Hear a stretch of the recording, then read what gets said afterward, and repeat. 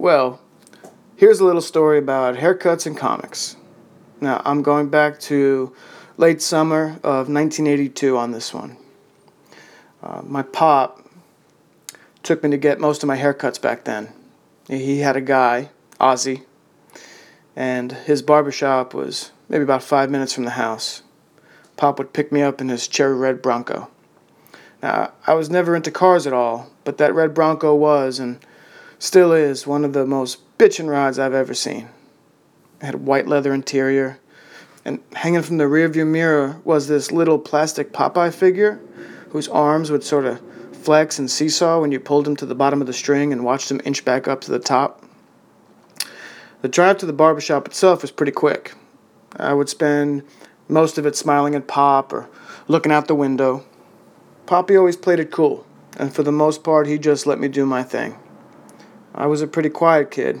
I never needed more conversation than was given to me. I mostly preferred to just watch things. I loved seeing stores and houses, people walking, or the way other folks drove their car. Pop would play some oldies on the radio, and I would just watch the world go by. 100% content. Ozzy's barbershop was on a pretty atypical American Main Street. It was just past this great little card store called the Jelly Bean, and across the street was like a row of suburban houses. The storefront itself was very simple. A few big windows, a glass and metal door, and a barber's pole spinning above it. The interior was very open, with just one small counter separating the space between the folks waiting and the folks getting a cut. I can remember the furniture in that waiting room being pretty old looking and not kept very well. I guess I would describe the room now as looking 1960s. But I didn't understand what that was back then. I just remembered the colors being very yellow, and all the tables and couches had like these thin legs on them. Going to Ozzy's was always a bit of an adventure. Every time I sat in his chair, I could smell booze on his breath, and he would kind of dance around me, flirting with the other lady barber he had working there. And Poppy, well, Poppy meant the world to me. Best grandpa a kid could ask for. For real. I never had too many good things to say about my own dad. I identified more with my grandpa. And that was possibly because I was just a smaller version of him. I looked more like his own son than his grandson. Comic books and Poppy go hand in hand for me. Without him, I'm not sure I would be as dedicated to comics as I still am today. He was always bringing me a comic. He'd bring me one to the house, or he would take me to a candy store where I could have my pick of any book I wanted. But one of my strongest memories of Pop and comics revolved around this barbershop. Now, Ozzy didn't sell comic books, but his waiting room always had a huge stack of them on a small table for people to read. There were other magazines and small paperback books there as well, but I didn't have much interest in any of those things. As soon as I walked in the door of that place, I would run to that stack and see what was waiting for me. It's funny how you can maybe do the exact same thing dozens of times, but only one particular moment decides to stay with you. I can't remember even how many times this scene of me running to a pile of comics in that barbershop actually happened. I know many, many, many times. But only one instance and one comic book has ever been the focal point. Or, the anchor to which I'm tethered to the entirety of all of those accumulative experiences.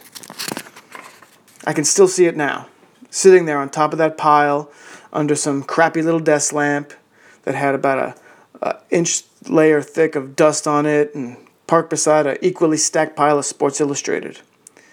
It was a series that I had seen before and a character I had known for my entire life, but I had never seen this character look so disturbed.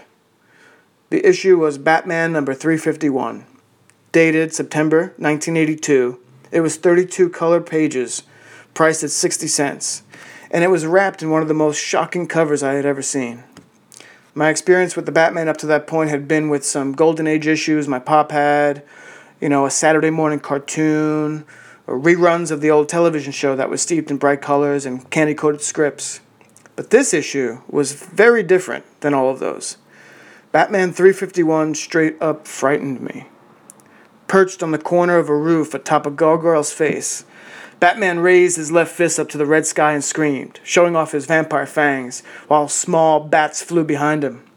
The bright blue of his cowl popped in front of a shockingly yellow moon, and the washed-out gray of his costume almost disappears into the blackness of his billowed cape.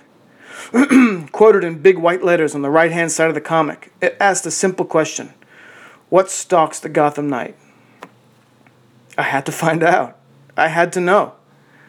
I instantly grabbed the book and found my seat next to Poppy. I remember flipping through the entire thing just to find out what actually happened to Batman. This is where I go back to that thought about having done something so many times, but for different reasons, only pieces of those moments stay with you. Writing this today, I can't for the life of me remember any of those interior pages. All I remember is that cover. That one image was all I needed. The power of persuasion and the artistry, locked tight in that Ernie Colon and Dick Giordano image, had really solidified the world around it and encased that moment in a memory that I will cherish forever. I guess that's a good cover, right? You know, strong and open-ended, that it smacks you in the face with some questions but begs you to love it because of the answers it gives you.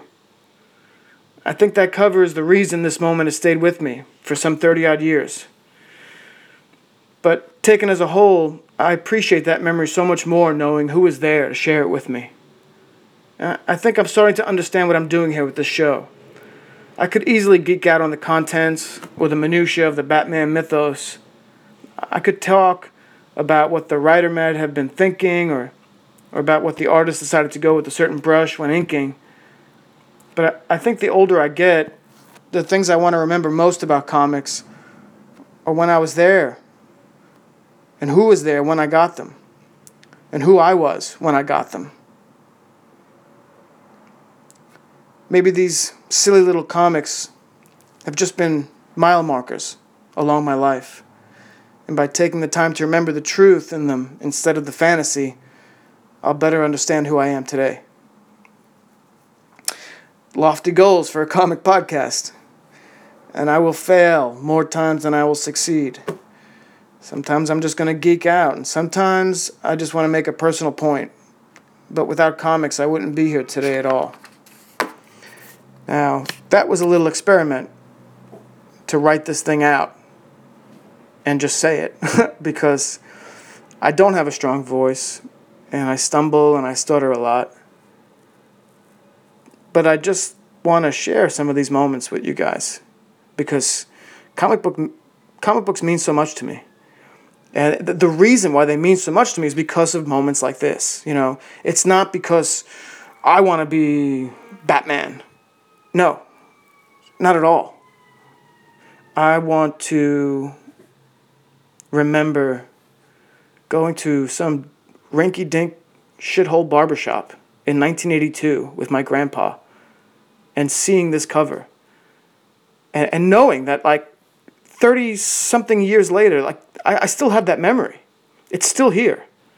I can picture it. I'm there. In some way, I'm here in Brooklyn recording this, and I'm in that barbershop 35 years ago. And that is the reality of comic books to me. You know, you love something so much, but there's a reason why.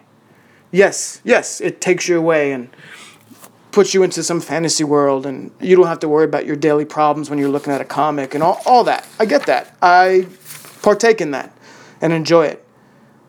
But, you know, like I said, I wrote this down. I'm going to kind of repeat it. The older I get, the more I don't want to be taken away from reality, and the more I want to be reminded of it. Because I think maybe it's the age, you know, almost 40, and I just am trying to lock down and secure certain memories that I just don't want to ever get rid of. And that's what I'm going to try to share with you guys once in a while. And that was this one. And I'll be back next week.